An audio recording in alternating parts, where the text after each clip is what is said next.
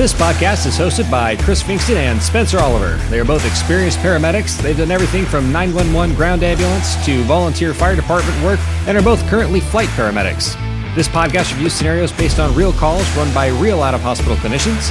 Details are changed to protect the privacy of those involved and to present educational opportunities to the listener. This podcast is EMS 2020. All right, hello everybody. Sorry. Anyway, go ahead. Sorry. All right, no, all worries. Maybe we'll just leave that in. I think that was perfect. Just like the stick in the spokes. I'm like really excited. Finally riding without training wheels, and someone just. All right, perfect. All right, hello everybody. This is EMS 2020. It's going to be another amazing episode for a couple of reasons. One, it's EMS 2020. I feel cocky saying that, but you know what? I feel like I deserve it. I know. And unfortunately, my microphone tips over due to the swelling of my ego, just pushing it clean over. But in addition to this, Chris and Spencer, we have an additional Chris. We have Dr. Chris Seitz is back. If you have not heard any of the previous episodes with Dr. Chris Seitz in them, they're all amazing. He brings a special brand of both humor and knowledge to the show. He also happens to have one of the most amazing test prep programs out there. It's one that I have personally taken and got me through my national registry exam, both my written and the knowledge also came in handy during my practical as well. Go ahead and Google Sights and Sirens. That's SEITZ and Sirens. And you're going to find an amazing website at sightsandsirens.com where all of your EMS test prep needs can be met. And one of my favorite things about it, and I say this like every show, is that I just felt like it was so easy to click and get started and just get going right off the bat with so much knowledge. And so, Dr. Seitz, thanks again for coming back. And thanks again for putting up your program. Yeah, you're welcome. Absolutely. I appreciate you guys having me. And it's always a pleasure to be here. And yeah, we would love to support anyone who is looking to pass that national registry exam. We've had a lot of success. Actually, we've got like a 94% pass rate with students who go through our program. And it's fun. We make it enjoyable and fun. And then, like I said, because we like to work with you guys, we offer a 20% discount with the code EMS 2020, EMS 2020. Type that in when you put in your subscription and 20% off. So awesome. Yeah. So do that. And I also say, even if you're not prepping for a test, it's just good knowledge to have at really any given time in your career to review and keep brushed up. I think Spencer and I have probably drilled this in enough on this show. And that is like, don't stop learning. I'd say there's never any point in any medical profession, let alone ours, where you get to stop learning, because we're always learning new things. Things are always changing. And there's always like that thing that we always used to do like a bunch. And then someone's like, hey, totally stop doing that. It's not great. And they're like, oh, okay, yeah, you gotta learn. So that happens in medicine. So you got to keep learning. And Dr. Seitz has a great program at sightsandsirens.com that can help you do that. Do you mind if I plug my podcast really quick? Plug away. No, absolutely. All right, really quick. So again, going back on that, just kind of continuing education type of thing. So my brother and I, my brother's a firefighter, paramedic, RN. So him and I do our own little podcast. It's not as good as this one. I'm sorry. I'll just say, but it's called Back to Basics. And we take, different medical topics and we kind of break them down, specifically geared towards students. But we've had a lot of seasoned providers say, oh man, this is such a good review on seizures, or such a good review on, head injury and things like that. So Back to Basics, that's on our website as well, sightsandsirens.com. But like I said, if maybe like a couple of your listeners wanted to listen to us over there, that'd be great. I don't know. Yeah. Go check them out. I personally enjoyed the MCI, because that's not something that I do very often at all. And so that was a great refresher. We just did one on snake envenomations, and I hate snakes. And oh wow, nope ropes. Yeah, it was. We pretty much just talked about how great we are with snakes. You and Indiana Jones, man. Yeah, there's a little bit of clinical knowledge that was maybe put in at the end. But otherwise, it was just me. Like, it's like I'm terrified of snakes, and it's like knowing the enemy too well. So I'm like, well, did you know? I'm like a snake expert because of my fear. So it was, check it out. Back to Basics. I said that's on our website, sightsandsirens.com. All right. So a couple clarifications from our last episode. In our last episode, we talked about, God, what was our last episode? That's a great way to start this bit. No editing needed. It was the patient with the tracheostomy. Oh, and just everything Oh God. Yep. Just and painful. poor Sisyphus just trying to push that boulder up that hill. Yeah. So we got a couple clarifications to make. So on our last episode, won the battle but lost the war. At one point in time, an IO, intraosseous needle, is getting put into the patient, and we talked about. I think one of us had mentioned like, hey, like the yellow needle is pretty well suitable for any patient. In that episode, they didn't have a yellow needle. All they had was a blue needle, and they had a patient that was definitely a yellow needle patient. Yellow needle, bigger needle, by the way, longer. One person wrote back and said, hey, but wouldn't it be true if you used a yellow needle on a patient that's too small, you could basically just go straight through the bone and like out the other side and not into the vascular system that you need? And so in theory, yes, like that's possible. But in order to do that, especially in an adult, that would be, and I put in a lot of IO, so I feel very confident saying this, and that is that would be pretty difficult because when you're getting through the outside of the bone and you're in that right spot, there's a give. Once you get through and you're in the place where you want to be, the needle will kind of jump forward just a little bit and it will spin a little more freely in your end. So you would have to, in order to accomplish this error, this mistake, your technique would have to be pretty well off, because the goal of an IO needle is not to drill it down to the hub. The goal is to drill until you're in.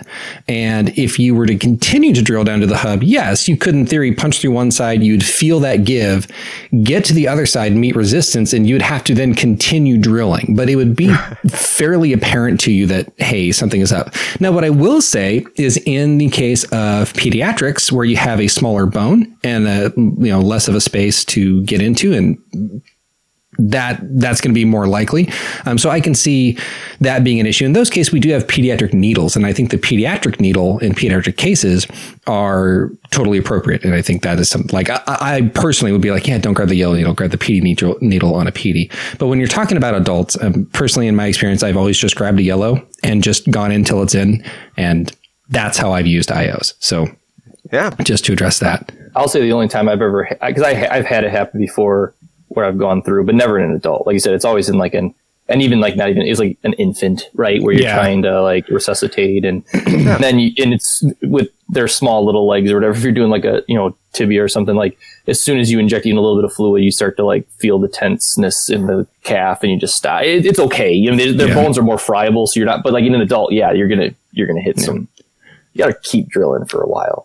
I normally don't figure it out on the infants until I can't get their leg off the table. And then I realize I've gone too far. I'm sorry. All right. So let's see. Last week, Spencer put up the 12 lead that we're going to be discussing in this episode. Yeah, no, actually, my wife put up the 12 lead because I tried and the picture cut off and it only put up like 3 leads. And you failed. And then I was like, I don't know what I'm doing. Please help me.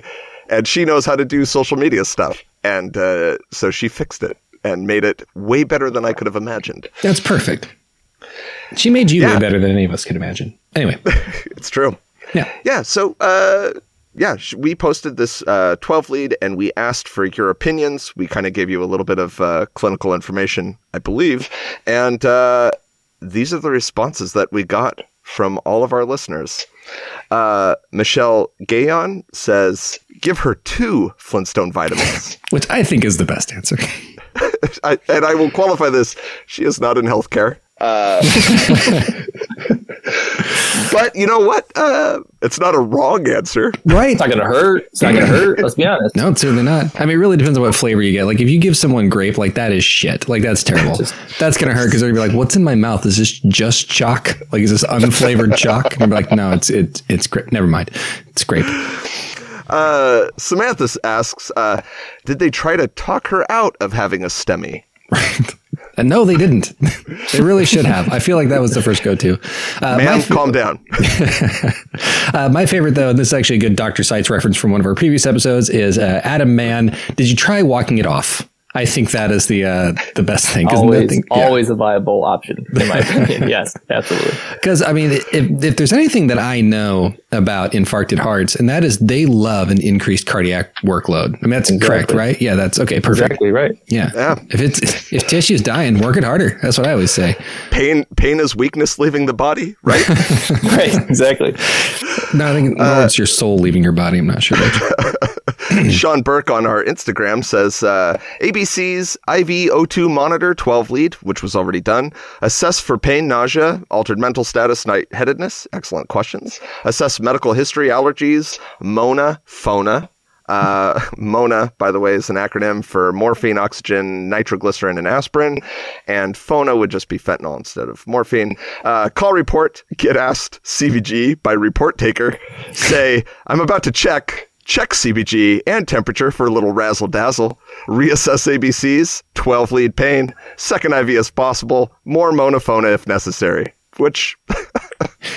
Well, he at least captured the response that the hospital would give. Yeah, he did. Well, and overall, like, I don't see much wrong. I mean, no. Yes, this is pretty much what you're going to do. I mean, I thought he was reading a textbook until he got to the razzle dazzle part. Right, exactly. Like, oh, maybe not.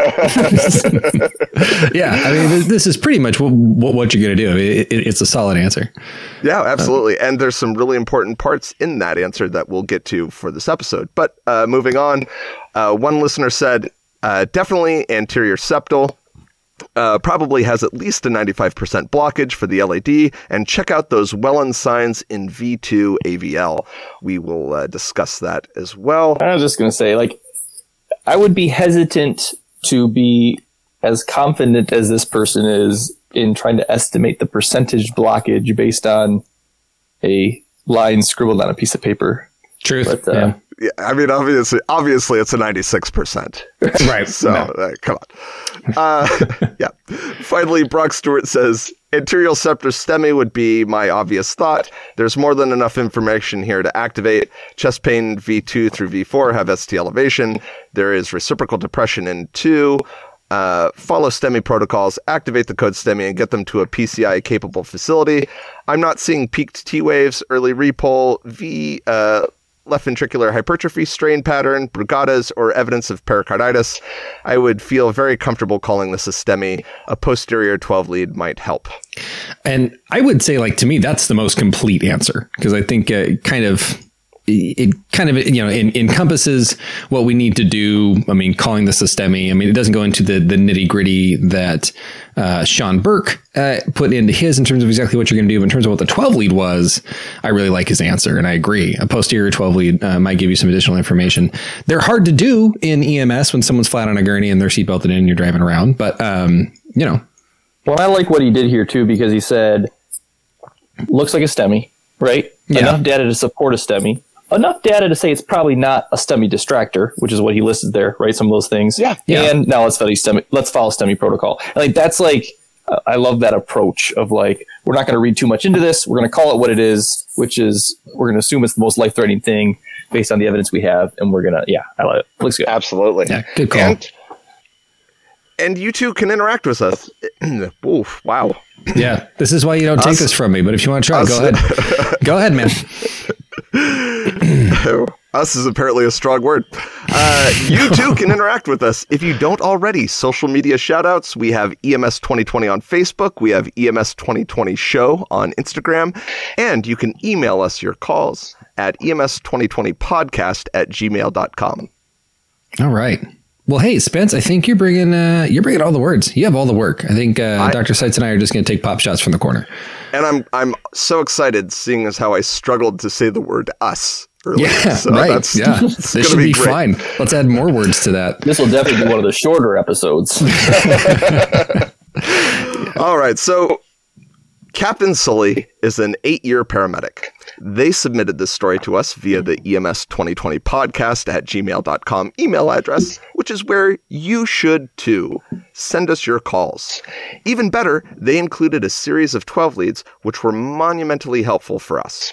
Their partner for the shift is co-pilot, famous actor Aaron Eckhart, because who fucking really remembers the actual co-pilot's name from the event? But the actor... right. Yeah. You know, but the actor, he's probably like, I was there. Everybody's like, oh, shut up, man, sit down. He's like, no, really, I was co-pilot. Oh, yeah, okay, whatever. Nobody believes him at all. And you know what? Like he probably sits down when he gets really drunk. He's like, everyone said Captain Sully was one. Well, it was actually me. That guy was losing his shit, man. Yeah. He didn't know what he was doing. I told him everything. Yeah, but you know who we all remember? Aaron Eckhart playing that role because that actor, I like that guy. Didn't Chin he also, and all. He and played Nick Naylor, didn't he? Nick Naylor in that was the name of the character. Jesus, Thank You for Smoking. Oh yeah, that was another great movie. I love that movie. Hey, really quick though, I just want to highlight that I got some movie trivia correct, and that's not the common thing for me. So there you go. Yeah. Okay, we can move on. I'm also not gonna jump back in because this whole Copilot thing, this is gonna mess you guys up. True fact, and the reason I know this is because I run a business with my younger brother, and he brought this to my attention one time. Christopher Columbus had a younger brother who went on every single voyage with him. Yeah. And you never hear about the guy. No, you don't. It's like this. It's like the Copilot thing, and apparently, like my brother with our business together. But yeah. Who's your brother? You know what? We're gonna have him on next time. You're uninvited. It's gonna be Jason. That's fair. Fun fact: Aaron Eckhart grew what has to be the most impressive pilot mustache for this movie. So, yeah, anyway, so there was Captain Sully and co-pilot Aaron Eckhart, who co-pilot Aaron Eckhart has been a paramedic for about 2 years, and Sully and him have worked together for about 6 months at the time of this call. So, the system that they're working in, it's a very busy urban setting EMS system with a private ambulance company that does all the patient transport with multiple ALS fire agencies in their area who also respond to medical calls. In this system, the ambulance paramedics are essentially the PIC on all calls that they respond to and basically almost immediately on arrival. The ambulance company runs medic, and the shifts are about 12 hours in length. Hopefully this is the last call of the night, and it sounds like a pretty simple one, Captain Sully, paramedic, said to co-pilot paramedic Aaron Eckhart, or something thereabouts. Wow. Because they had just gotten dispatched to a 50-year-old female who called 911 reporting nausea and vomiting at her private residence. It's about 11 p.m. or 2300 hours, and Sully would like nothing more than to fly their ship back home. Hopefully, it will be a simple, straightforward call that will line them up to get off on time. Yeah, I don't know why you would ever start a call saying that. Hopefully, this is our last call of the night. That's just, that is just tempting. Yeah, that's it right there. Hey, you know what? We all slip sometimes. Yeah, we all make that mistake. I've been known to say, well, what's the worst that could happen? Multiple times. No. Mostly just to see what the worst that could happen would be. And fun fact, it gets pretty bad. Yeah, it can get terrible. So from the location of the residence they were going to, there was a hospital pretty close by. And then from there, it would be an easy shot to the highway to get back to their headquarters to clock out. Sully hopes that it'll just be a patient who needs some Zofran, maybe a line, and that he won't have to be the conductor on some train wreck of a patient. Aaron Eckhart, with that impressively chiseled chin, agreed and shared in that hope. Captain Sully and Aaron Eckhart arrive at the address. The first thing they notice is that it's a split-level home with a long, cluttered staircase leading to the front door. The stretcher is parked at the foot of that staircase, and the crew grab their kits, hike up the stairs, and make their way into the home to find another immediately cluttered inner staircase, which going both up and down. The patient calls out from the upstairs, and they make their way up once again with their kits. I know that's important to you, Dr. Syed. Yeah, I'm like, they brought their kits this time. That's amazing. All right, we're starting good. Yeah. When are they going to get up there and be like, oh man, all we brought was a speak and spell and an easy bake oven. Dang it. The patient is not only upstairs, but is also in the smallest half bath possible. To clarify for those who don't know, a half bath is basically a small bathroom with a toilet and a stand-up shower. It's a small, cramped space, which is great for those who like to poop, but also want to feel swaddled like a baby while they do it. Unfortunately, this tiny room is barely big enough for one person, let alone two, and Sully is only just able to slide in by himself. Oh, this is not great. I don't like being this close to patients. Which sounds, it's just really... Well, how long have you been a paramedic? I know. And when you're a paramedic, you are often forced to be close to patients. And what did I do? I had a ground transport job where I had roomy ambulances. And then I'm like, hey, you know what? I don't like to snuggle with patients. Let's put them in a small, tiny helicopter, and I'm going to get in with them. That's what I decided to do to improve. Well, that's why I became a doc. The closest I have to get to a patient is the length of my stethoscope. That is as close as I possibly have to get. Everything else can be done from usually the door. You're walking around with like a 6 foot long stethoscope. You have the nurse put it on for you. Yeah. It's got an extension on it. Well, what was your dad's saying there, Chris? Which was like, you can tell who's been a paramedic for long, because however many years they've been a paramedic is how many feet away from the call they are. Yeah, well, no, exactly. Like, so you got like, those new paramedics kind of inside of 5 years, they stay like right in the patient's face. They're doing the assessments. They're the ones touching the patients, doing IVs, that kind of stuff. Then you got the ones been doing it for like 20, 30 years, and they might be in the room with the patient. They might not. It's just they kind of looking. Is there another medic in there? Oh, great, cool. I'm gonna find the door jamb and hold the door open. There's just that. Maybe that's why Kyle directs traffic. Exactly. He's just an experienced paramedic. He's just Yep. So the patient is described as a non-obese but not thin female found laying at the foot of the toilet in the left lateral recumbent position, and who appears in obvious discomfort. The patient is wearing pajama wear, namely shorts and a sleep t-shirt. Sully sees her, notes her discomfort, and also notes that she's a little on the pale side. Not like, oh, fuck pale, but like pale-esque. Like diet pale? Ooh. Pale like zero? That. I don't know. Ooh, nice. Pale zero. Yes. Sully also notes that the abdomen appears distending, a finding that makes him consider that this might in fact be a GI call, given the report. Sully introduces themselves and asks the patient what's going on. The patient reports that she's having severe nausea that woke her up from sleep this evening. She made her way into the bathroom believing that she was going to throw up. She didn't, but she strongly believes she would. She reports that she's severely nauseated, and her husband called 911 on her behalf. Sully notes that the patient is speaking in full sentences and is alert and responding to his questions appropriately. Sully asks their co-pilot, famous actor Aaron Eckhart, to hand them the BP cuff, cardiac leads, and SpO2 cable from the monitor from the other side of the door. The monitor won't fit in the room, so Aaron Eckhart will operate it from the other side of the bathroom door. As Sully places the leads, he notes that the patient's skin is also just slightly diaphoretic. And that finding makes him wonder if perhaps this isn't going to be the simple Zofran line transport that they were hoping for. Maybe there was something else more sinister at play. Foreshadow, foreshadow, foreshadow.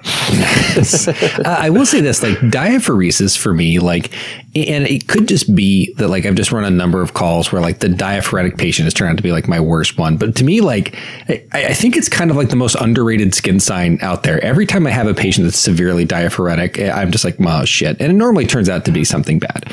It's just, and it's kind of crazy because I don't know what drives this diaphoresis in people. And maybe Dr. Seitz, maybe you do, but like we had a guy not too long ago. He is hemodynamically stable. I mean, he's great the entire way, but he is having a posterior MI, and he just keeps breaking out in sweats and he's actually hypertensive if anything.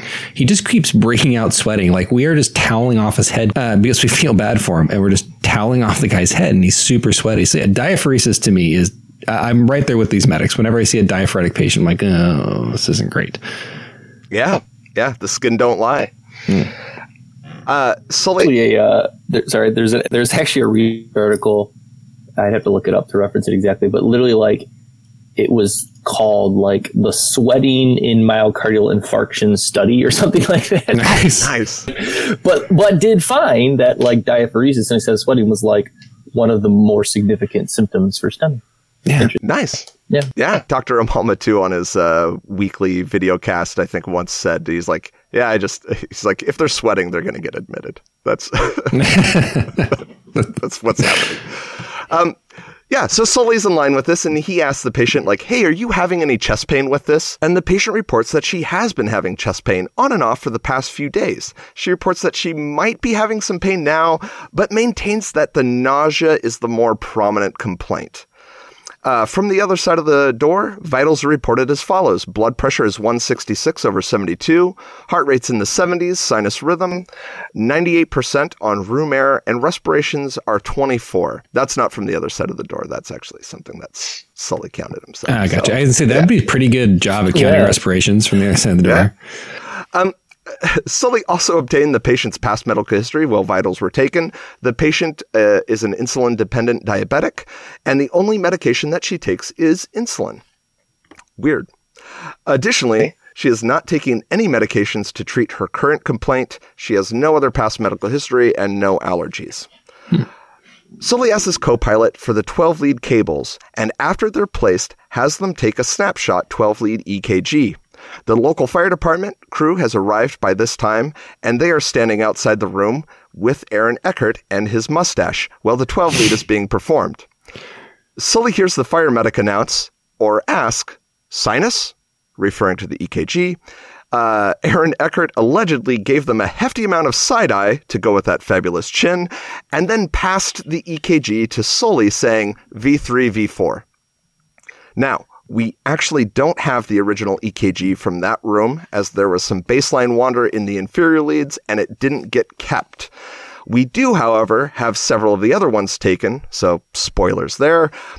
But what was described in the first one was about 1 millimeter of elevation in V3 with a large prominent T wave, and what could be described as a very large T wave in V4 with perhaps a smidgen, which, by the way, fun fact, a smidgen in EKG terms is about 0.5 millimeter. Oh, that's in a text somewhere. You've heard it here on EMS 2020 first. That is on the Enter EMT. Gotcha. We do cover that in our program. So again, join our program. So you make sure you pass that exam because you wouldn't have known that otherwise. Yeah. And a scotch is a full millimeter. Just anyway. Yeah. Of J point elevation in that lead as well. So there was no ST depression noted on the EKG. Sully thinks, shit. As this might not be the easy transport they wanted. It might, in fact, be cardiac. But the monitor isn't at all sounding the STEMI alarm. Instead, it says, sinus rhythm with right axis deviation. Aaron Eckert and Sully discuss. The EKG is borderline bad to both of them. Complicating this, the patient wants to go to a hospital that's actually pretty far away as it's their preferred destination, bypassing several other hospitals on the way. Both she and her husband are insistent that she go there.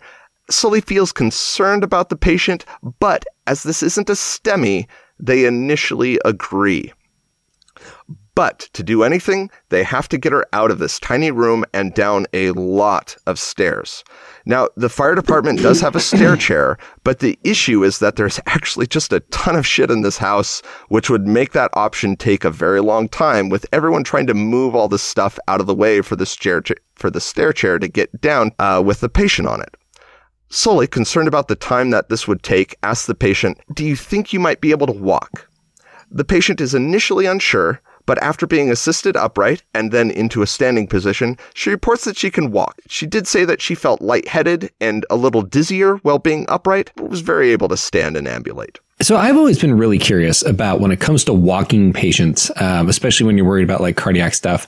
I'm not going to pretend I've never walked a cardiac suspected patients, because there have been houses where I'm like, hey, nothing with wheels can get in here unless it is a bulldozer. Then that could get in here, but nothing else with wheels could get in here. And what I'm curious is, like, I mean, in theory, it makes sense. Like, you don't want to increase the cardiac demand of a sick heart. I totally understand that. I am curious, though, if there's a lot of data, if there's a lot of study on simply ambulating a patient, like, does that create a large enough load on the heart where we should really be concerned? Or is it one of those things where, because I look at the safety of it, but maybe this is just me in my upper 30s now being like, hey, my back sucks, and like hurting myself over and over again and hurting paramedics and people in the industry over and over again doesn't help, people in the long run, doesn't help the industry or the patients in the long run. I have a bunch of injured providers out there. And so I always kind of wonder this. I always kind of sit here and weigh this in my head about like, hey, like how much damage are you really causing just to have someone ambulate, a few feet? And so I don't know if there's data behind that. I don't know if there's any way to tell. I don't know if it's one of those things where it's like, hey, you're really likely to hurt somebody, or if it's like, yeah, you might hurt them, but maybe not. Obviously, everything is on a spectrum, right? Like, yeah. One, like, what's your intention, right? Like, this is, if you just don't want to carry a patient or just want to move them and you're just going to make everybody walk, it's probably not the best for the patient. But also keep in mind that, like, if you come into my ER and you're like, man, I've been having intermittent chest pain, and we're like, well, your troponins look okay, but we're not sure. We're going to put you on a treadmill. Like, that's what we do, right? Like, we put you on, like, we're going to have you run until we prove that your heart can't handle it anymore. I mean, it's literally like, that's what a stress test is, right? Or we're going to give you, medications to speed your heart. So are you going to cause, like, irreversible? No, right? I mean, right. You could put your patient at risk of, like, worsening symptoms, syncopal episode. I mean, there is, like, some risk there. I don't think you have to worry about, like, straining their heart so much that they're going to now go into cardiac arrest. Yeah. If you're having them just walk, a few feet or that kind of thing. Yeah. I'll say that. And then tomorrow someone will, like, have one of their patients, like, walk up a flight of stairs and they'll code on them or something. I don't know. I mean, it's just like everything with with a grain of salt. Yeah. But again, I mean, just keep that in mind. We do, like, we put these patients through those type of stressors to show cardiac ischemia, to cause cardiac ischemia so that we can see it. So yeah, having a patient ambulate a couple feet or get out of the stretcher themselves, or in this case, even, like, I mean, if you're looking at, like, oh, this is going to be a prolonged extrication, basically getting this lady down these stairs versus having her, I mean, time is of the essence, right? So yeah. And that was the piece for me that I was kind of like, like, there's competing values here. There's the value of, like, hey, I don't want to put my patient at risk. But there's the value of, like, hey, I don't want to take, like, 4 hours to, like, move her shit around to get her down. Because that's also bad for her. Yeah, that's also bad. Yeah. That's also bad. So, all right. So basically it comes down to, like, yeah, if they look like they can handle it and like, the alternative could be worse, then walk them, but have a good reason to walk them. All right. If you just don't want to go get your stretcher, I mean, let's, maybe reevaluate what's your... No. Dr. Seitz said it was fine. They could walk. You can walk. I'm pretty sure he said not to ever bring the stretcher in even. It's actually good for them. Exactly. This is what they do in the hospital. It's good for them. Yeah. They can run. We're going to do the stress test. Yeah, you know what? They need to walk off that MI. Right back to that again. All right. Come back to the ER and be, Dr. Sykes, don't worry. We already took care of the stress test. I'm like, what do you mean? They're like, no, don't worry about it. We already took care of it. We heard you on that podcast. Yeah. Oh, yes, what you told us to do. It's not what I said. All right. Well, on that note, the Monitor was DC'd for this plan, taken off for this plan, but Sully feels a strong radial pulse that doesn't change when the patient stands up, and walking with one provider in front and one provider behind, they move with the patient towards the stairs. They take the first staircase in the house. The patient has to take a rest at the base of that and does so without warning. Essentially what happened was the patient just sits down at the top of the set of stairs running from the porch to the stretcher and is very out of breath. The patient apologizes and says she just needs a quick break as she feels like she might pass out. Sully is now very concerned and rethinking their earlier kind of tentative agreement to go to the farther hospital. So they give the patient a moment's break, and then they assist her in getting down the rest of the staircase to the waiting stretcher. Once on the stretcher, Sully tells the patient that he's not sure that he's going to be able to take her to that hospital, the hospital that she wants to go to, and that she might have to go to a closer hospital, but probably not the closest hospital, as that one lacks a cath lab. So they load her into the ambulance, and Sully decides to run a second 12 lead. And that's the one that everyone who's on our Facebook page and Instagram page has seen and got to weigh in on. So they have the advantage here. The second 12 lead had one big difference. The T-wave in V4 was now noticeably larger. However, the Monitor doesn't think much of the 12 lead and maintained that this is fine. There's nothing to see here. Move along. Captain Sully, just like in the movie, had a sudden flashback to some earlier paramedicing he had done in his career. He recalls a time, a year or so prior, where he took a patient from a clinic who was having chest pain and who had a concerning EKG for possible STEMI. In that case, they saw that first EKG taken by the office and went, oh God, and then got the patient out to the rig and ran their own 12 lead. but their own 12 lead was completely normal. Unsettled by this finding, they transported and code 1 and just continued to run repeat 12 leads during the trip. None of those repeats announced STEMI, but all of those 12 leads certainly changed over the course of their transport. There would be large T waves in one, and in the next one, those T waves would be normal, and then they'd be large again later, maybe with some depression. Then in another repeat, they'd be normal again. Sully remembers being very vexed by those findings and feeling like something was going on, but ultimately they didn't activate and missed the STEMI that day because they didn't at the time appreciate the dynamic nature of STEMIs, and none of those EKGs on their monitor announced, hey, this is a STEMI. But back to Sully in this moment. Aaron Eckert from the co-pilot seat of the plane asked Sully, can we land at the airport? Or are you really taking us into the Hudson? Shit, okay, that's not right. Back to this particular EMS call. Co-pilot Aaron Eckert, prominent chin and all, asks, what do you think? Sully, seeing the second EKG with the larger than previous T waves in V4, and, despite the monitor not saying STEMI, commits. We're going to make this a STEMI activation. Now, the logistical problem with the decision is as follows. It's been a really busy night in this EMS system, and a lot of the hospitals in this area are on total ambulance divert. The closest hospital with a cath lab, the Hudson River Hospital, just happens to have that status. So, real quick, total ambulance divert. So this is something that happens. So especially for those of you guys that are not, at least us, that are not in the medical field or specifically EMS, total ambulance divert means exactly what it sounds like. They're not accepting ambulances. This happens for a couple of reasons. The reasons that I'm familiar with is basically they are full. They're at capacity. And capacity can mean either they have more patients than the amount of staff they have to care for these patients, or they physically do not have rooms or beds to put patients on. And so they'll go on total ambulance divert. Now, that doesn't mean that there is no way to get to that hospital. In the area that Spencer and I work with, we have kind of an odd position we're put in the sense that we can't take somebody somewhere they don't want to go. That's kidnapping. But we also absorb a lot of liability if we refuse to take somebody somewhere, so basically our choices are like, if someone says, hey, I will only go to this hospital, I can't say, no, you're going to go to a different one, because I can say, no, that I'm not going. And that puts me in the position of absorbing a lot of liability by just not taking them. So more often than not, what ends up happening in this case, if they want to go to a hospital that's on total ambulance divert, we have to let them know, like, okay, we can do that, but you're probably going to go out in the triage area and you're going to sit out with everybody else, even with your symptoms. And this could hurt you. Like they're physically are not staffed to take care of you, that they are out. Like you want an M&M and the M&M jar is empty. Like you can't have there. It's not there. You can't have it. You have to wait until more M&Ms go in the jar, no matter what. And I've had patients not believe me. And we've gone there and they're like, wait, you're really going to put me out in the lobby? I'm like, yeah, like there's no, you don't understand. Like unless you want to lay on the floor in the hallway out there, like there's no place to put you.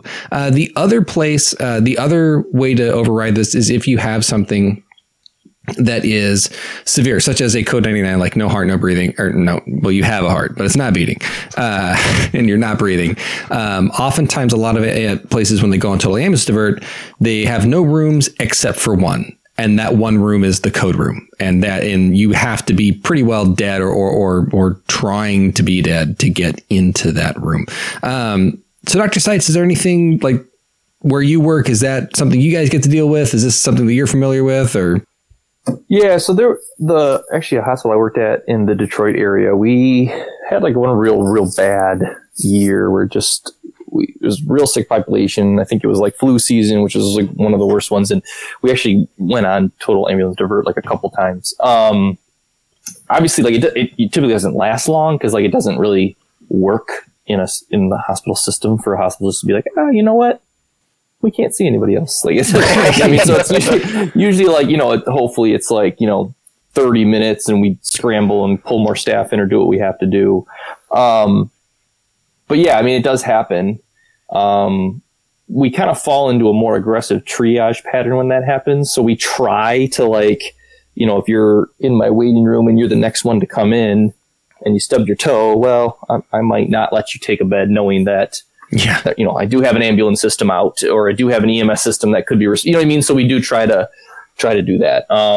But yeah, it does happen. I think for the most part, most patients, like if you just tell them they can't go there, they got to go somewhere else. They usually like, oh yeah. If they're truly an emergency, if they're truly an emergency, like, and you say, hey, listen, like we got to get you help.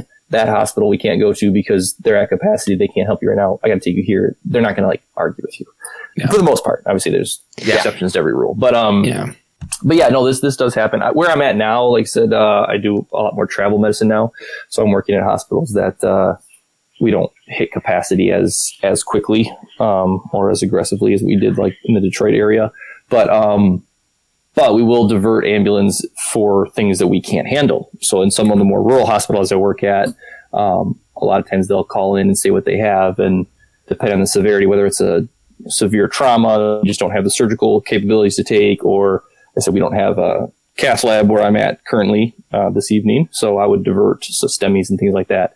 But the total ambulance divert is kind of a different designation. Like you said, it's more of, hey, you know what, like we can't take any ambulances right now.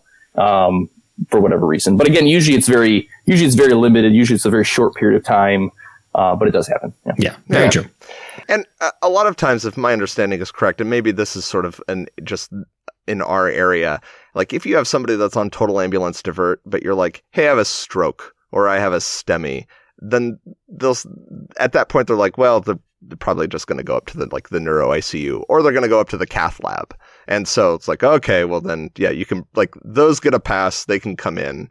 The ED typically is unhappy about it, but yeah. Yeah. Like if you have our job is to take care of life-threatening emergencies. If you have a cardiac arrest or something that like has to come in, well, we'll make room. I've coded people in hallways before if I have to, so yeah, we can, like I said, we can rapidly triage and switch. It's more of a systems issue than it is a capability issue most of the time. Yeah. We're capable of, treating them. We just don't, the system is not working in the way that we can do so as effectively as we should be able to, whether it's staffing or bed issues or things like that. So nice. That's a perfect way to put it. All right. So yeah, but they decide that despite the hospital being on total ambulance divert, it's got a cath lab, and that's where they're going.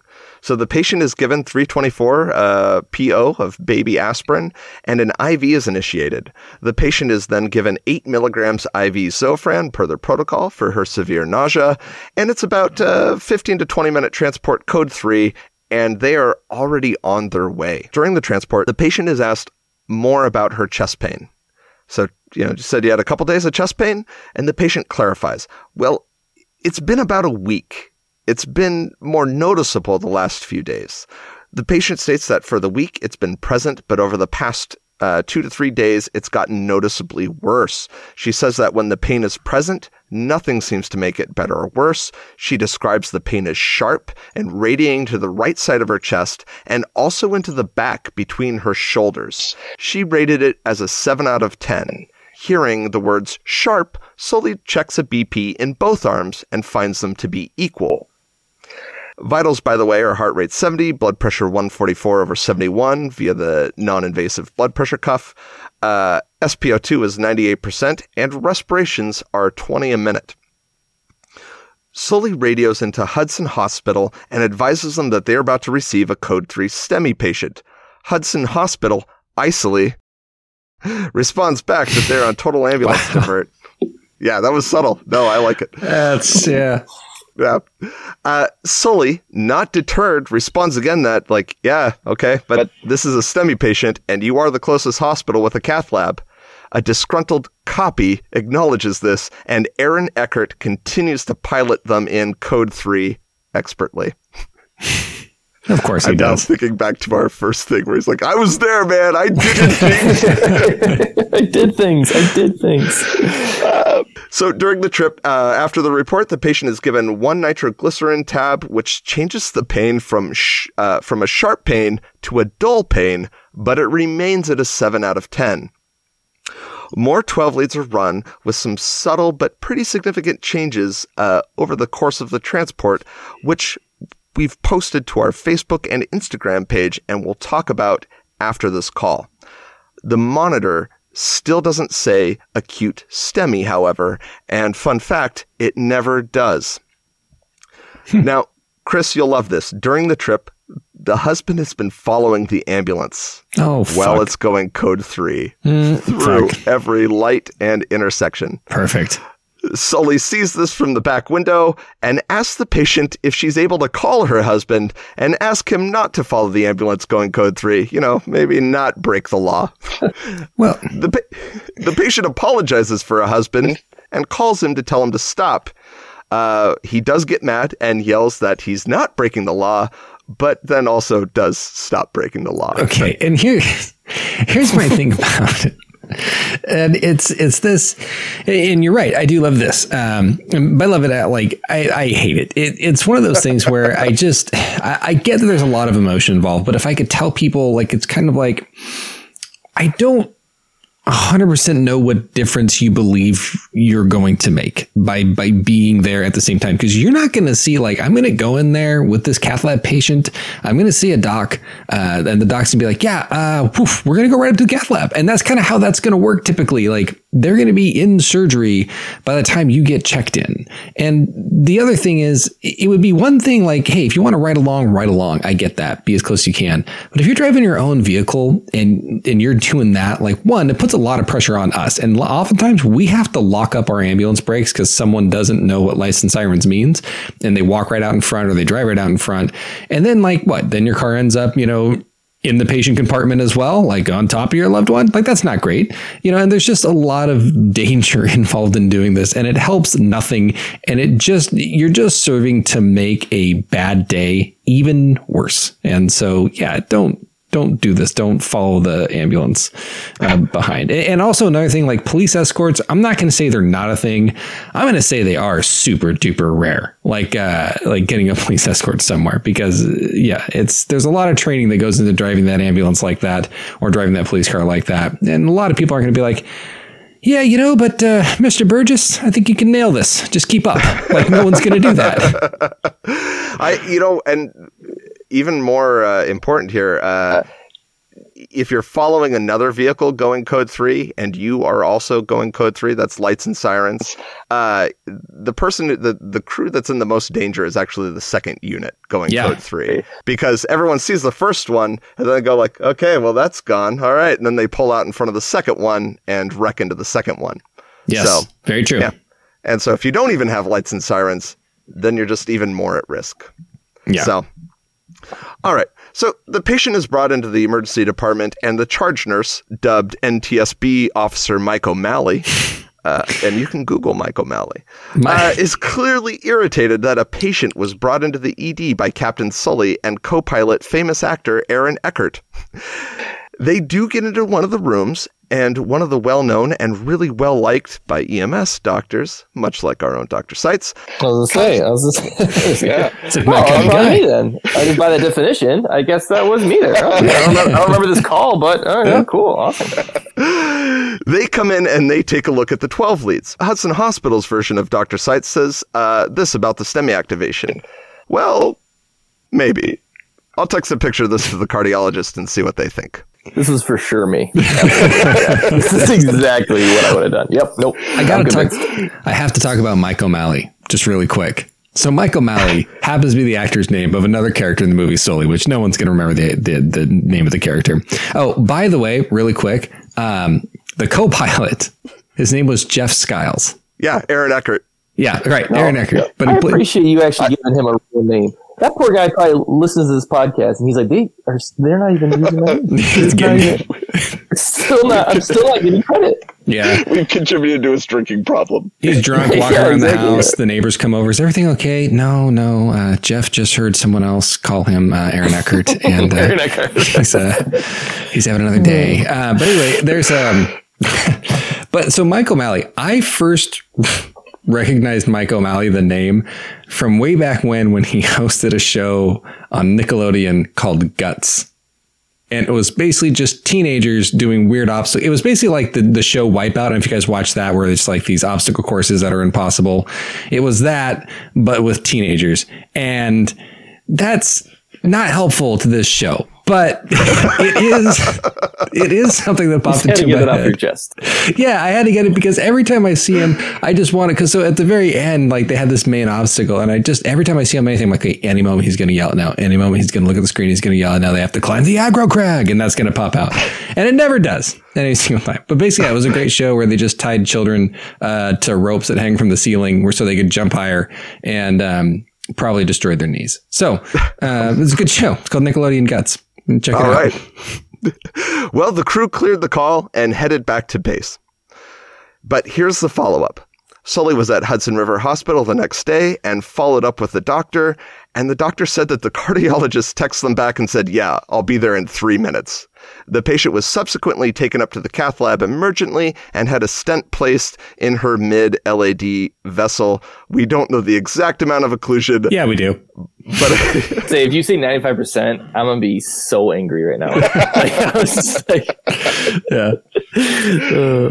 And perfect. I imagine that nurse NTSB Officer O'Malley gave that like weird nod of approval at the end of all this, just like in the movie Sully. So that's the call. Let's dive in and review this. All right. So quick end of call summary. So we start off. It's the last call. It's the last call of the day, and Sully, like an idiot, verbally hopes for an easy one. Aaron Eckhart or Jeff Skiles are dispatched to a nausea and vomiting call. They find the patient upstairs in the smallest space possible.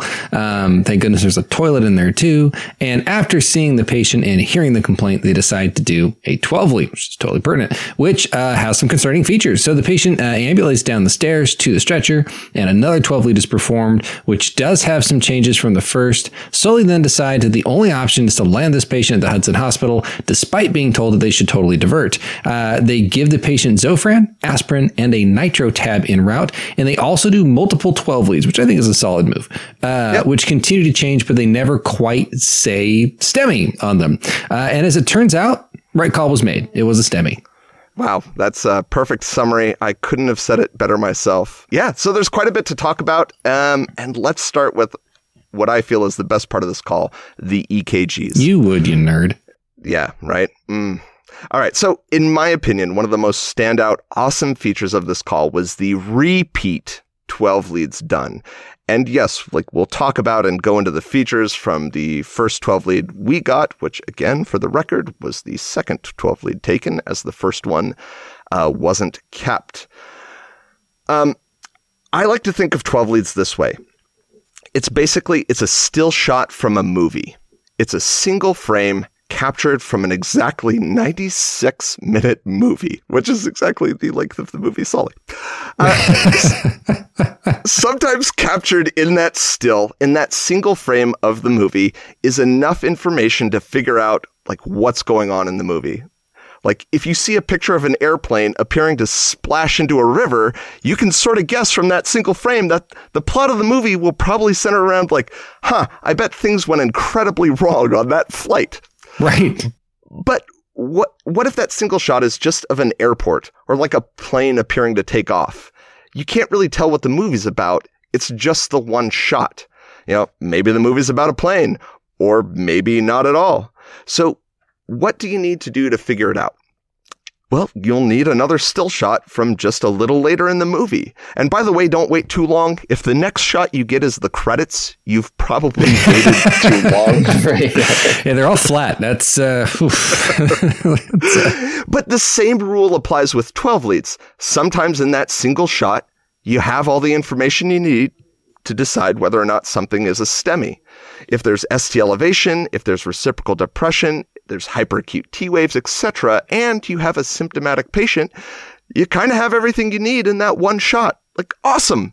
But sometimes you don't. Sometimes the 12 leads you take don't have enough information yet.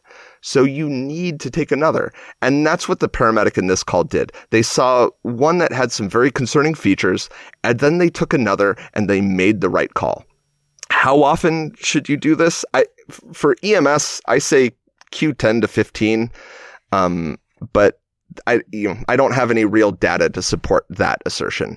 So yeah, there's a couple things I also want to point out about 12 leads and what causes the changes in 12 leads that lead to things like ST elevations is you got to understand that the ST elevation that occurs in a 12 lead is due to a change in the electrophysiology of some cells in the heart due to ischemia. However, chest pain comes from just the start of ischemia. So it's very common to have someone who has chest pain from ischemia, but has not had enough ischemia long enough or enough ischemia to cause those electrophysiological changes in the heart itself. So you can have someone who totally has an infarction, totally has chest pain, has all these other symptoms, and then pops up with a negative 12 lead. And so that's why I think like the 12 leads are great, but like Spence said, one 12 lead is not the end all be all. And you should probably keep taking them, especially if you have someone who's continually symptomatic. And it's also not your only diagnostic tool. I have made I've done plenty of Code 3 runs where I've called in and said, hey, I got a 12 lead that is fairly inconclusive, but this is my patient that I have. They have all the lifestyle risk factors. They're diaphoretic, because obviously that's my big problem with people. Their vital signs look this way and they look this way. And this does not look like a healthy patient. We're going to come in with our lights and sirens going and those kind of things. And so anyway, that's just kind of my point to make. Is that just kind of backs? Yeah, there you go. Like I even gave them the 2 Flintstone vitamins. Right. Still, yeah, diaphoretic. Although they might know that you're the host of a podcast, and so that might make them sweaty too. That's right. Exactly. I don't actually do any of this. I just have a show. It's all fake. I am actually played by Aaron Eckhart. I'm not actually. Nice. So the point being that a series of stills tells more story than a single frame. And this was an absolutely stellar move by Sully, and honestly, really the entire reason we're using this call is that he took a series of 12 leads, and you can actually see the evolution of a STEMI that was happening. So let's talk about what those concerning features of the 12 lead were. And for those that haven't gotten to see the 12 leads, please go to our Facebook Facegram. Good job. You guys got a Facegram? I don't even know one of those. Oh, good. Got to get on it, man. Get more listeners that way. It's all about Facegram. And take a look. Please, if you can, look with us as we go over them, because 12 leads are really more of a visual medium and a visual skill. And just hearing us talk about this in this audio format just probably won't be as beneficial. We want you to see what we're describing so that you can appreciate these features for yourself. And okay, as an aside, you've got a straight line and a little bump, and then you have a spike, then there's another straight line and a bigger bump. No. And then you have... As another aside, I will once again recommend ekgweekly.com. Dr. Amal Mattu puts on incredible weekly videocasts about 12 leads, which is perfect for EMS practitioners, and it's dirt cheap. It's $26 a year for a year subscription. So I typically start all my 12 lead readings the same way. I start by letting my gut tell me what it is, what it thinks is going on, because that just seems to be how I'm wired. And then you read the top. But after my gestalt weighs in, I go back and actually make myself start over with a systematic approach to make sure I'm actually reading the thing and not missing vital, important things. It's really fun when you're like, all right, it's a STEMI. And then they're like, yeah, and there's a complete heart block. And you're like, there's a what? Yeah. Huh. Oh, yeah. So it is. So we're going to start with that first 12 lead, and then we'll move on to the last one. So I usually start with rate, rhythm, and axis. Axis to me is somewhat useless in EMS, but I still use it. So with this EKG, I see a rate of 71 because the monitor conveniently tells us right at the top. It says 71 beats per minute. I thought you were just that good at Q wave to Q wave spacing, or QRS complex to QRS, or R wave to R wave spacing, like in your calculations. No, man. I'm all about cheating. If the monitor gives me information, like for instance, like the QRS duration or like the PR interval, I use that shit. I'm not counting this on my own. Wow. All right. Yeah. So, so we know the rate. I see P waves before every QRS, and I see the PR intervals that look the same. I don't see patterned clumping together of QRS complexes like you might expect to see in a second degree block. There is right axis deviation present because the QRS complex in lead 1 is negative, which means there's a downward deflection. And in leads 2 and 3, it's positive, meaning there's an upward deflection. The QRS goes up. Okay, so that's the boring stuff. Let's get to the fun stuff. Dr. Seitz, what do you see on this 12 lead that concerns you? I'm actually surprised that so many people commented on this post is like, oh yeah, definitely. Yeah. Because I mean, I'm looking at it and I'm like, yeah, V3 specifically to me looks like there could be some ST elevation. Other than that, I don't really see anything that like jumps out at me. Like, okay, so V3, yes, ST elevation, right? ST elevation has to be greater than 2 millimeters by definition, which again, how we decided that kind of just, I mean, I don't know. But, you know what I mean? So like, I do think the T wave in V4 looks pretty hyperacute. Yeah. And the inversion in AVL, I mean, on the first couple, I don't know if I'd give it much thought. Maybe a little bit deeper than ones I've seen before, but I don't know. I think at this point, especially in the beginning, when you take an EKG, like you said, it's a snapshot in this moment. If this patient told me I feel perfectly fine, I wouldn't call this anything. And I'm going to be honest with you, the cardiologist will do the same thing. Yeah. Because I doubt that the ER physician called the cardiologist, even with the last EKG, and said, hey, take a look at this EKG. Tell me what you think. And the cardiologist said, I'll be done in 3 minutes. What happened was, and I would bet money on this, is that the ER doctor said, hey, take a look at this EKG. Also, this patient's complaining of chest pain and is diaphoretic and is super nauseous and vomiting. Yeah. And then the cardiologist was like, yeah, I'll be done in 3 minutes. Yeah. You know what I mean? Because it's not like again, I think that we love to Monday morning quarterback EKGs. Mm-hmm. It's like a favorite pastime in emergency medicine and EMS. But again, I think if I saw this originally, with the patient's symptoms, would I be concerned like the paramedic was? Yeah, absolutely. Again, V3, I think I see a little bit of ST elevation there. V4's T wave looks a little hyperacute. And I don't know, even AVR's T wave depression, I don't know if I'd get too excited about. Just as my first kind of overview of looking at it the first time. Yeah. And I think that's kind of one of the things that sort of comes in is the patient picture, the overall patient picture is really important. And again, and it's also one of those things is whenever you have a podcast that specifically does calls where patients aren't doing well and they put up a 12 lead, like people tend to look, we wouldn't be like, hey guys, it's a normal 12 lead. What do you think? But you know what? Like that would be awesome. Cause this happens too. Like we like to talk about the times where and guess what? Patient with the cath lab, they had a Widowmaker, they had 95%. I have had patients just like this who have gone to cath lab, and I've gotten a call 30 minutes later being, yeah, we found nothing. Clean coronaries. Yeah. Super weird. The cardiologist is like, weird, huh? Okay, cool. Here's your bill for however many. This happens just as often, I would almost argue. So I think we have to be careful. You know what I mean? It's one piece of a lot of other things going on. And I think what Spencer has mentioned in previous episodes we've had where, basically all 12 leads are on a spectrum of probability. None of them are 100%. You could have, your typical, inferior lead elevation, and all that stuff. And it's all a degree of probability. And I think the other thing too, specifically when we're talking about anterior leads, which is what we're seeing here, V2, V3, V4, when we're talking about these, anterior septal leads, you don't get a lot of the telltale signs because the depression's occurring where? Well, on the backside, and none of these are posterior leads. And so typically, in your STEMI indicators on a 12 lead, you have elevation with some associated depression on the reciprocal sides. Well, reciprocal to anterior is posterior leads, which we just generally don't do. Yeah. And so you just don't have the typical indicators on this one.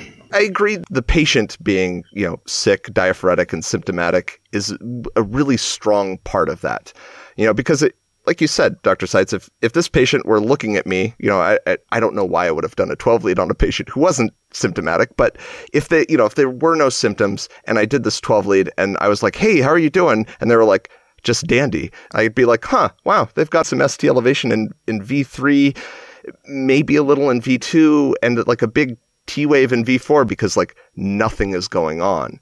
But in a patient where something is going on, I scrutinize a lot more. And I think we have to. So if 2 millimeters is the standard, it's in context with the QRS. Like if it's a small QRS complex, like you'll see in AVL, in the limb leads and the augmented leads, we often, 1 millimeter is the standard, but like if the elevation in AVL is like 0.5 millimeter, but the QRS depth is only like 1 millimeter deep, then that ST elevation is actually pretty significant in that lead. Anterior leads, the rule is typically 2, but I don't like the rules because I think the rules don't fit very well for a lot of patients. And this is the problem with like STEMI, the STEMI guidelines is that, we're like, all right, well, this is a STEMI, and then we have STEMIs or MIs that don't have any ST elevation, like in D-Winter T waves. And we're like, well, there is no ST elevation, but it's still an occlusive MI. So then we have these STEMI equivalents, and we see those sort of march out. And you got to remember too that like a STEMI is literally stands for ST elevation myocardial infarction. Yeah. Plenty of other myocardial infarctions, and it doesn't really actually predict what percentage blockage you have. Or again, it's a piece. It's a piece of the puzzle. So ST elevation statistically makes it more probable that you have a blockage in a vessel. Now, there are, again, STEMI distractors and things like that. They look the same in a lot of ways on EKGs, and there's some little things that we can pull out to show that maybe that they're not and that sort of thing. But again, like I have also seen people who have had very clear ST elevation on EKGs who have had normal coronaries. Like it happens. Like, again, this is, I think sometimes when we teach students, especially when we teach basic EKGs, I remember this even in medical school, I thought to myself, like, man, like EKGs, like how are these people reading this stuff? Like, that's crazy. No, like, you hear them being like, wow, I see the PR interval is about this and that. And I see a slight, like almost like what we're doing right now with this EKG. Yeah. And it's great. And you think to yourself, like, man, someday I'll get good enough to read an EKG like that. And then you like actually like become an actual physician and work, and nothing has changed. I still like that unless I'm sitting here picking apart an EKG in actual clinical practice. I'm looking at a patient, I'm looking at their symptoms, I'm looking at a snapshot of their heart, and I think it's awesome that they got multiple EKGs, because I think what's more significant here isn't these little minutia that we're picking out. It's the dynamic, the fact that it's a dynamic EKG. It's changing. That's the weird part, right? Yeah. Like, but there is evidence in this first one, I think, in my paramedic opinion, that there are some things that indicate that something is going on with the patient's condition. And I agree in that I don't think this is diagnostic of its own. What it means to me is I'm like, oh, I need to take more of these on the way to the hospital. I should consider going to a cath lab hospital, given that my patient is sick, symptomatic, and I'm seeing, it's not significant ST elevation, but there is some elevation in V3 and maybe a skosh or a smidgen of elevation in V4, and I see those big prominent T waves. And like Chris said, I don't see any ST depression, but it is also, it is an anterior, this ST elevation is anterior, and I hate anterior MIs because they're harder to find, because they're like a lot of these distractors that we're talking about, tend to appear in the precordial leads. And, I'm going like, oh man, this has got to be a STEMI. And it's like, it's benign early repole, or something along those lines. But the T waves to me are kind of the big things that make me concerned. And here's my favorite part about T waves is, it's similar to like Justice Potter and Chacabellis versus Ohio. I hope I'm saying that right. I am not a law person. On regarding like what qualifies as obscene material, is famous for saying the following, like, I just know it when I see it. And hyperacute T waves are sort of the same thing in medicine from what I've read up on and the people that I've talked to, which is there's really just no universally agreed upon answer as to what makes a T wave hyperacute and therefore concerning. It's one of those like, well, I just know it when I see it. Dr. Jamie Santisteven from University of Wisconsin, and I probably butchered that last name too, had this to say about it, and this was quoted from, this was sent to me by our medical director. He says, hyperacute T waves are often bulky and wide at the base and are localized to the anatomic area of infarct. The widening of the T wave may also lengthen the QT interval, and it must be emphasized that hyperacute T waves are not necessarily always tall. They may only be relatively large when compared to the R wave. So that means even a small T wave can be hyperacute if it's paired with a low voltage QRS. I think that's the point here too. Like the T waves, the T, like when you stand back and look at this EKG, like I said, we see these like larger than what we would consider normal T waves in V3 and V4. Maybe we call them hyperacute because they're larger than normal, right? Maybe some elevation in those leads, right? Probably. But they're contiguous. And that's more like, if it was like V3 and 1, well, that doesn't make sense. That physiologically doesn't really make sense. So I would be less concerned, but they're contiguous, right? So so even more so, like, again, like if I saw this in the ER, I'd have the benefit of being like, weird. What does the patient look like? Oh, they've got symptoms. Okay, I'm going to go look at an old EKG. Were these things here before? You guys don't have that benefit in EMS. So the next best thing is exactly what the paramedic did, which is awesome. We said, hey, you know what? I'm going to keep looking. I'm going to keep looking. I need more data, Absolutely. Other things I look for on this, on the EKGs that I try and read, again, just sort of looking for little indications. Again, none of these on their own, like you said, are like conclusive. This isn't this is definitely like a 90% STEMI. This is all just little data that I add into the context of patient to determine. So I look at R wave progression here. To me, the R wave progression seems okay. The biggest thing for me is like when you have an R wave, bigger R wave, no R wave, combined with other findings. That to me is where I'm like, the R wave progression has gone bad. Like here V2 has a nice R wave, and then V3 has like sort of like a smallerish R wave, but it's not really evidence here. Q waves. I don't see any Q waves, and Q waves are, concerning when they're at least like a quarter of the length of the QRS complex or like 1 millimeter box wide. And I don't see anything. Typically Q waves will be a later sign. Exactly. So you will see Q waves when there's already death and scarring of tissues. So a lot of times, especially in the acute setting, you won't see Q waves until like, even sometimes days or weeks after the actual initial injury. So it's not something that you want to necessarily rely on as people. Dr. Seitz, here's one for you. One of our listeners brought up Wellens sign in V2, and that's sort of that like biphasic T wave. I didn't really see. I kind of see what I think she's talking about, but I don't know if that's at all clinically significant here. Or significant enough to cause concern on this EKG? No, I mean, definitely not in V2. I'm looking at the first one still. I'm kind of going through the ones that we have. Maybe I would say no. Maybe the third one, I guess. So Wellens is going to be this like pretty pronounced biphasic, like up significantly and then down significantly is almost like a waveform. This one goes up, but then doesn't really go down. I mean, it kind of levels off. So if you Google Wellens sign, you'll see what I mean. Like it's when we say biphasic, like it's pretty pronounced biphasic, like up and down and kind of like equal distribution. And it should be symmetric and pretty deeply inverted, like usually. So again, I don't really think I wouldn't call this Wellens. I don't think this is like very symmetric in terms of like, I'm not seeing really a biphasic pattern personally. Okay. Gotcha. And I think we already talked about mimics that we'd be concerned for here. And I don't see any of those mimics present.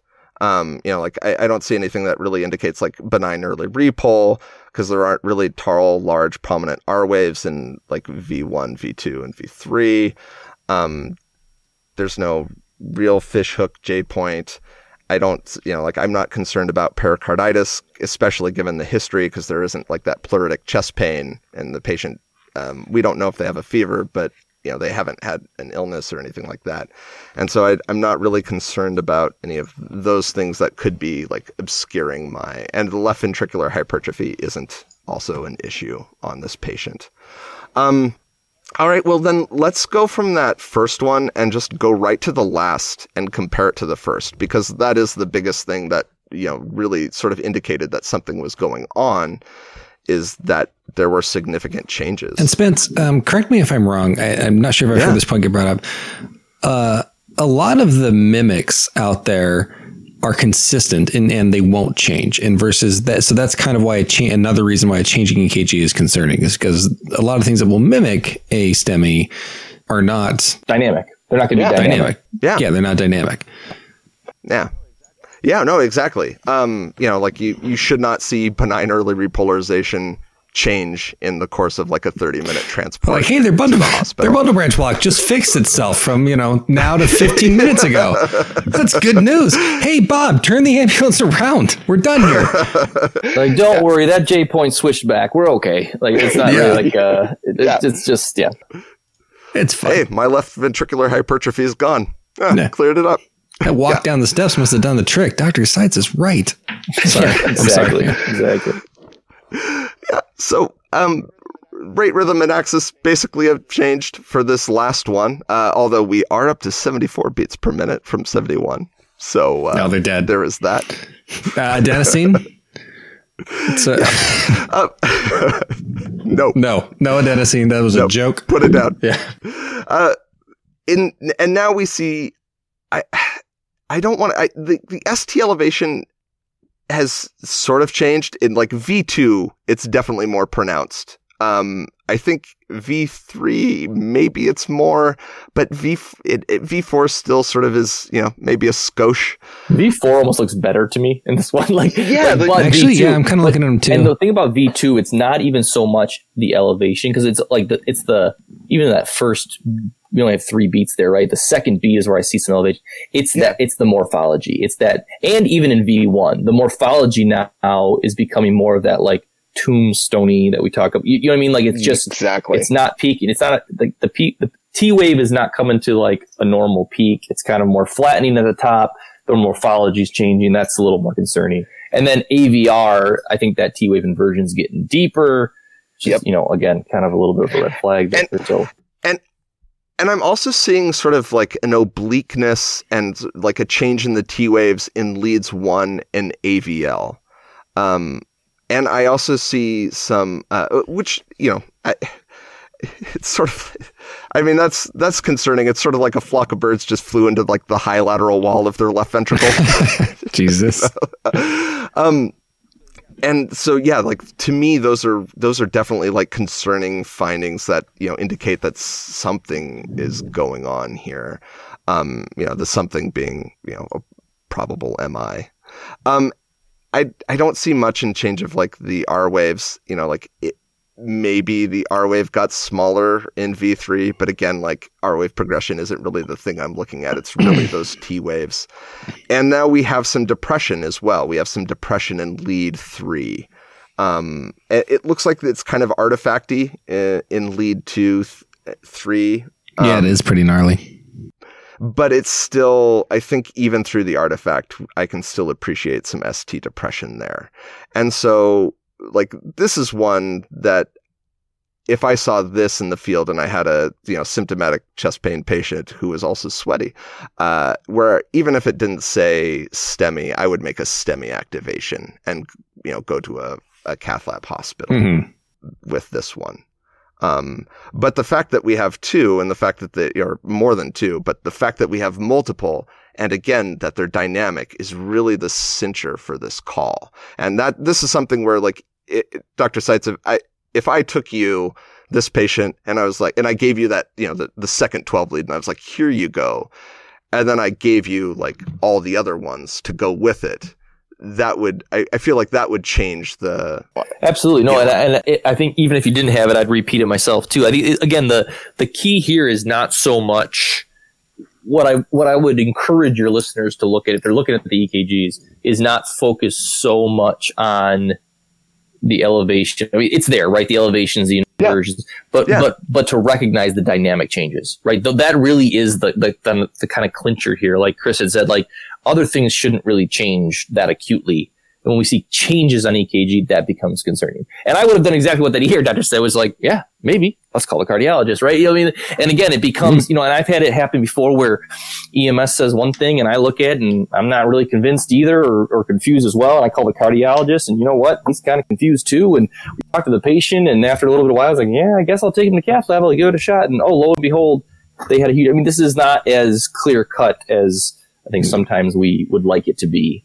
But those dynamic changes are, I think, like the real clue in here is that like something's off. And what's cool too, what I really want to commend this medic on is the fact that he didn't, like, again, you are the first responder. You are the, like the fact that he didn't let the hospital say, no, you can't come here. You need to go somewhere else.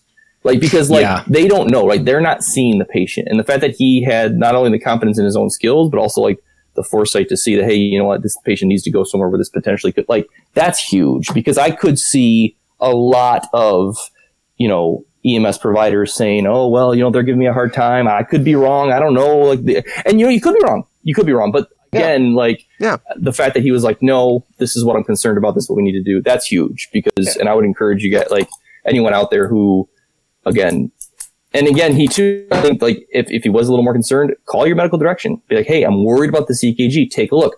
That, and then, you could even do that. Put it back on them.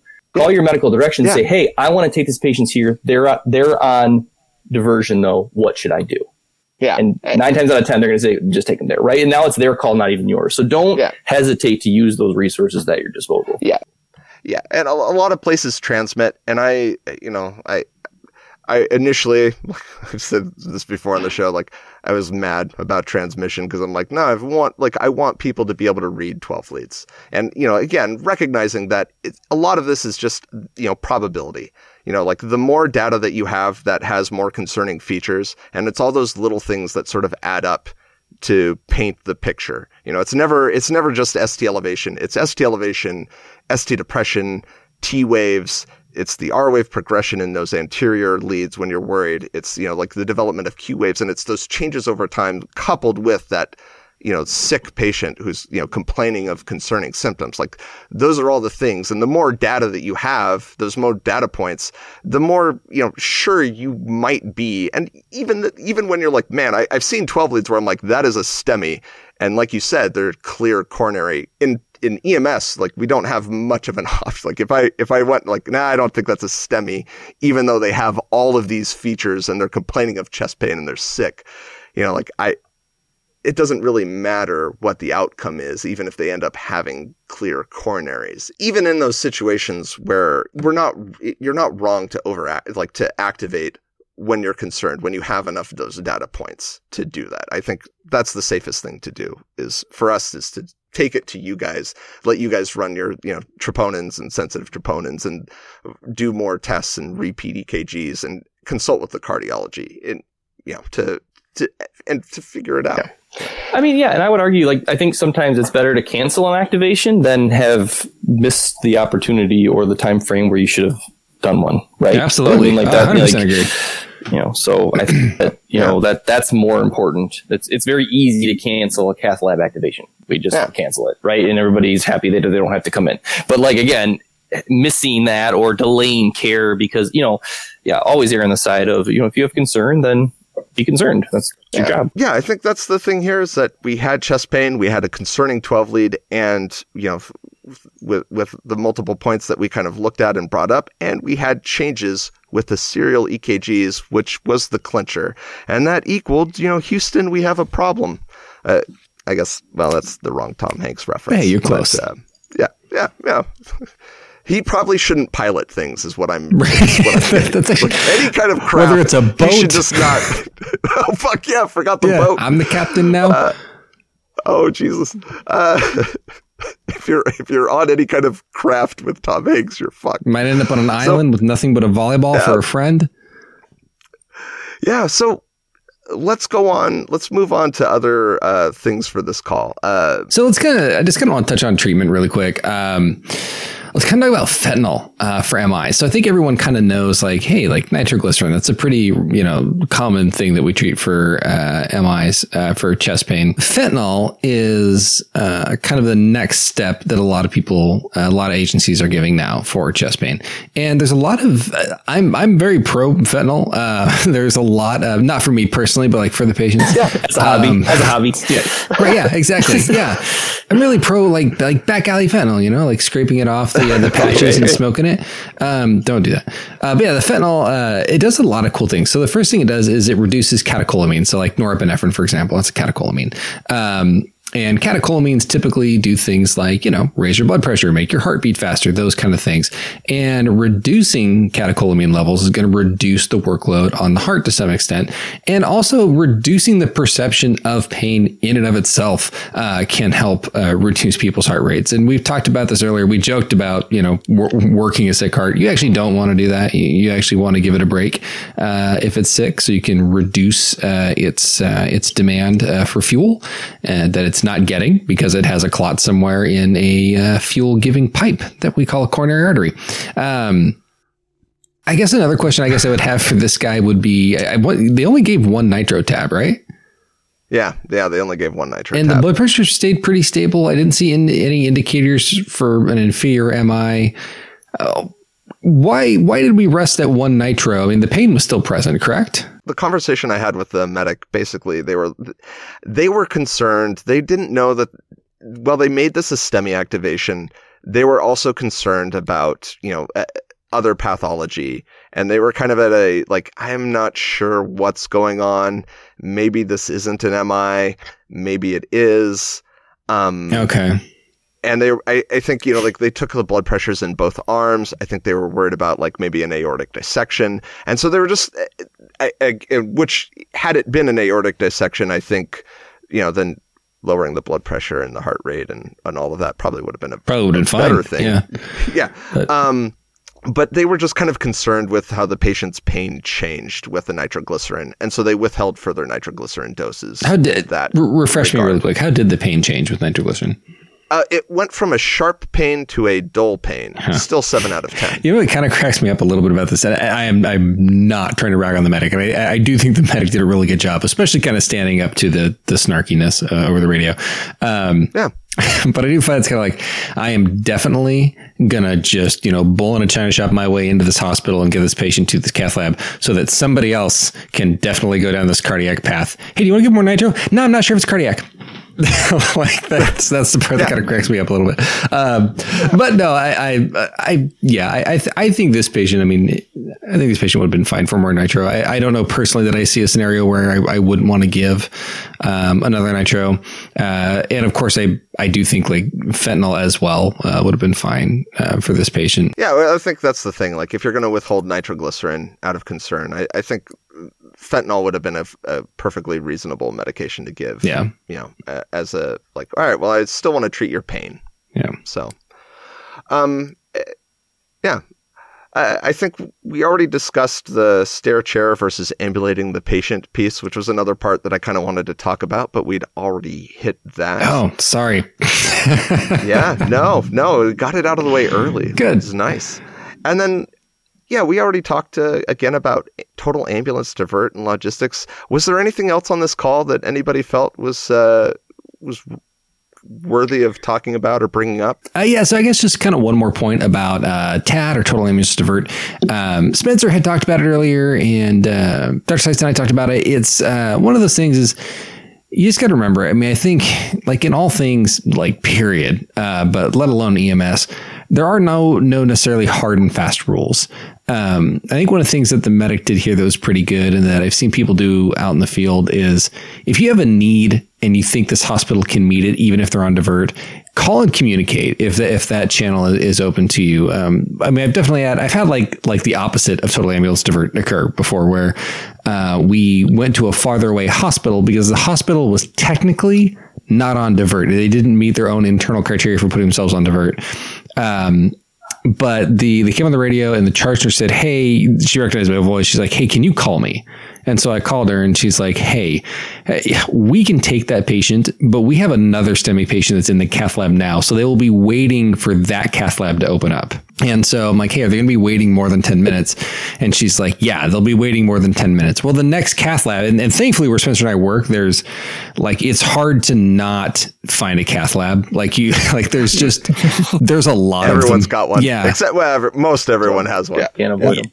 Yeah, it's like hard. And so I'm like, okay, we're going to go 10 minutes farther because it's 10 minutes more of a drive, but it doesn't do the patient any good to go to a hospital and then sit, I got into the hospital. I mean, it's going to be another 20 minutes before they can actually get cathed. But I got him out of my ambulance. There's no success there. So total ambulance divert. If just communicate. If you really feel you need to get to a hospital, communicate why. And get there and do your thing. That's kind of really all I have is just to kind of reiterate this stuff on TAD. I want to just add really quick, not even add, just reiterate again as well, is that there was a couple key things that this medic did really, really well. And one was to recognize the need for further info, right? By getting more EKGs. Yep. Recognize what was going to kill this patient first is going to be an MI, right? And make sure that this patient got to a cath lab. And even when that hospital is saying that they're on diversion, not fighting through that, but again, communicating well enough to express the urgency of this patient going in.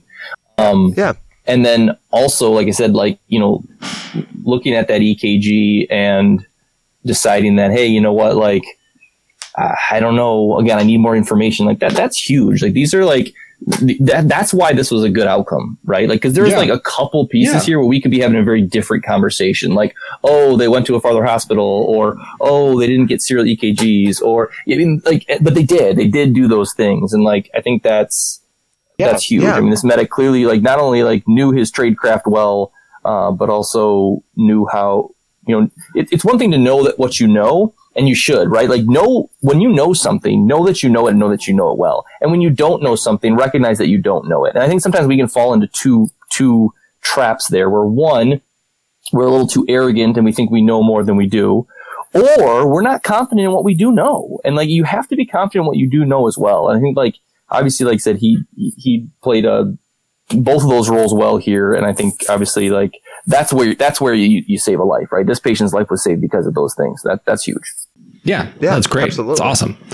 All right. Yeah. Well, I think it's time for Spencer's awkward as fuck ending. Oh. I don't know if he has one. No, you know what, Chris? You promised the listeners a trach story. Yeah. All right. So here's my trach story. So Spencer and I talked about every paramedic, and I would say every healthcare provider. We have that one. There's a lot of stuff we can tolerate just fine that your average bear would be like, oh God. Some people, it's like we see a lot of blood and guts and that kind of stuff. And we're just oh, we're cool with that. I'm not saying it's not traumatic sometimes, but I'm saying we handle it okay. But everyone has that thing that they can't handle. Some people, it's not just poop, but a specific consistency that'll make them vomit. For me, it's excessively, particularly if it's brown, but a trach goop, stuff that just comes out of patients' trach. Yeah, trach goop. And this is what we're calling it. And so the last episode, I promised I'd tell the story of this one. If I visualize it too much, I'll have to take breaks. But here we go. But this is my thing. I have snake. Yeah, right, exactly. Speaking of snakes, so we're doing an IFT, and it's a guy that he's miserable, and he's got a lot. He needs a lot of help to try and feel comfortable, and it's kind of one of those things where you're trying to make him feel comfortable and you can't. And you're constantly trying to work on it. And so he starts pointing to his trach, and he really wants the suction. And I'm like, okay, nope, it's fine. I am a trained professional. This is the thing that I do. And I help people by doing this. I'm not going to vomit. And so I start kind of doing that and get a good suction going. And I kind of say, hey, try and cough. And that was an idiot thing to do because he does that. And out comes this, I don't even really know exactly how to describe the exact consistency, but it would be similar in structure. I would say in the ruggedness of the structure would be similar if you ever pulled a clump of hair out of a drain. like a long one. Except it wasn't hairy, but it was kind of that. And it like popped up. And it kind of was like, it was kind of like, and the color was like, the coloration was on the two spectrums of mucus, right? You either have like neon green or you have brown. And he had like this was like someone went to the ice cream machine that does the twist where it does the vanilla and the chocolate at once. Except it was, yeah. And it just comes out and it's just a solid thing. And it lands right on the guy's chest. And it's just right down the sternum. And it has like a little turn at the end. Oh man, that's a lot. And it's hard. And so I'm like, and so he's kind of pointing to it like he needs me to take care of it. And I'm like, no, I'm going to do this. And it was hard. And so I go to suction with the Yankower and of course, like it's in like his chest hair, so it's not coming up. And so it's just this thing. It's just this thing that I have to keep dealing with. And so I just kind of end up taking 4x4s and just kind of like making a little 4x4 trail covering all of them. And then I try and take my gloves and pull them all off at once, and it doesn't work. And so now I'm just kind of like pulling the guy's chest hair with all this mucus in it, like off into these 4x4s. Oh, God. And I'm having to take breaks and turn around and try to contain myself. And I feel terrible because the person who probably feels way worse than in any of this than me is him, because he doesn't want to be this guy. He doesn't want any of this. And here I am acting like I'm the one with the bad gig. You know, like I'm like, oh my gosh, I have to clean up your, like he's the one that is worse off and I can't maintain my shit. So anyway, that is my trach story in the back of the ambulance. And yeah, there you go. I have now told it. And on that gaggy note, goodbye. All right, see you guys. Doctor, actually, we had a few things to wrap up really quick. Dr. Seitz, thank you again for joining us on yet another episode. You always add so much. We appreciate having you here. Absolutely. No, I appreciate you guys having me. It was a lot of fun. Oh, yeah, anytime. Again, if you need to prepare for the NREMT prep, written or practical, head over to sightsandsirens.com. Sign up right away. You can use the promo code EMS2020, no slash in that, I believe. And that will get you 20% off of an absolutely amazing program. So please do that. Go sign up, whether you need the test prep or you just need to review Sights and Sirens. Also, the Back to Basics podcast that Dr. Seitz and whatever his brother's name is. Skiles. Jeff Skiles. Yeah, Jeff Skiles. And his brother, they have a podcast. It's an amazing podcast. They dig into various medical topics. I think the last one you guys did was snake envenomation. Yes. Yeah. That's right. That's right. Yeah. No ropes. And I remember that. I remember that because you said it at the beginning of the show. But but yeah, please go over there, check out his podcast, check out his program. It is all absolutely 100% worth your time. I have personally used his program and I passed the NREMT with it. So once again, thank you, Dr. Seitz. And thank you guys. And for everybody listening, see you next week.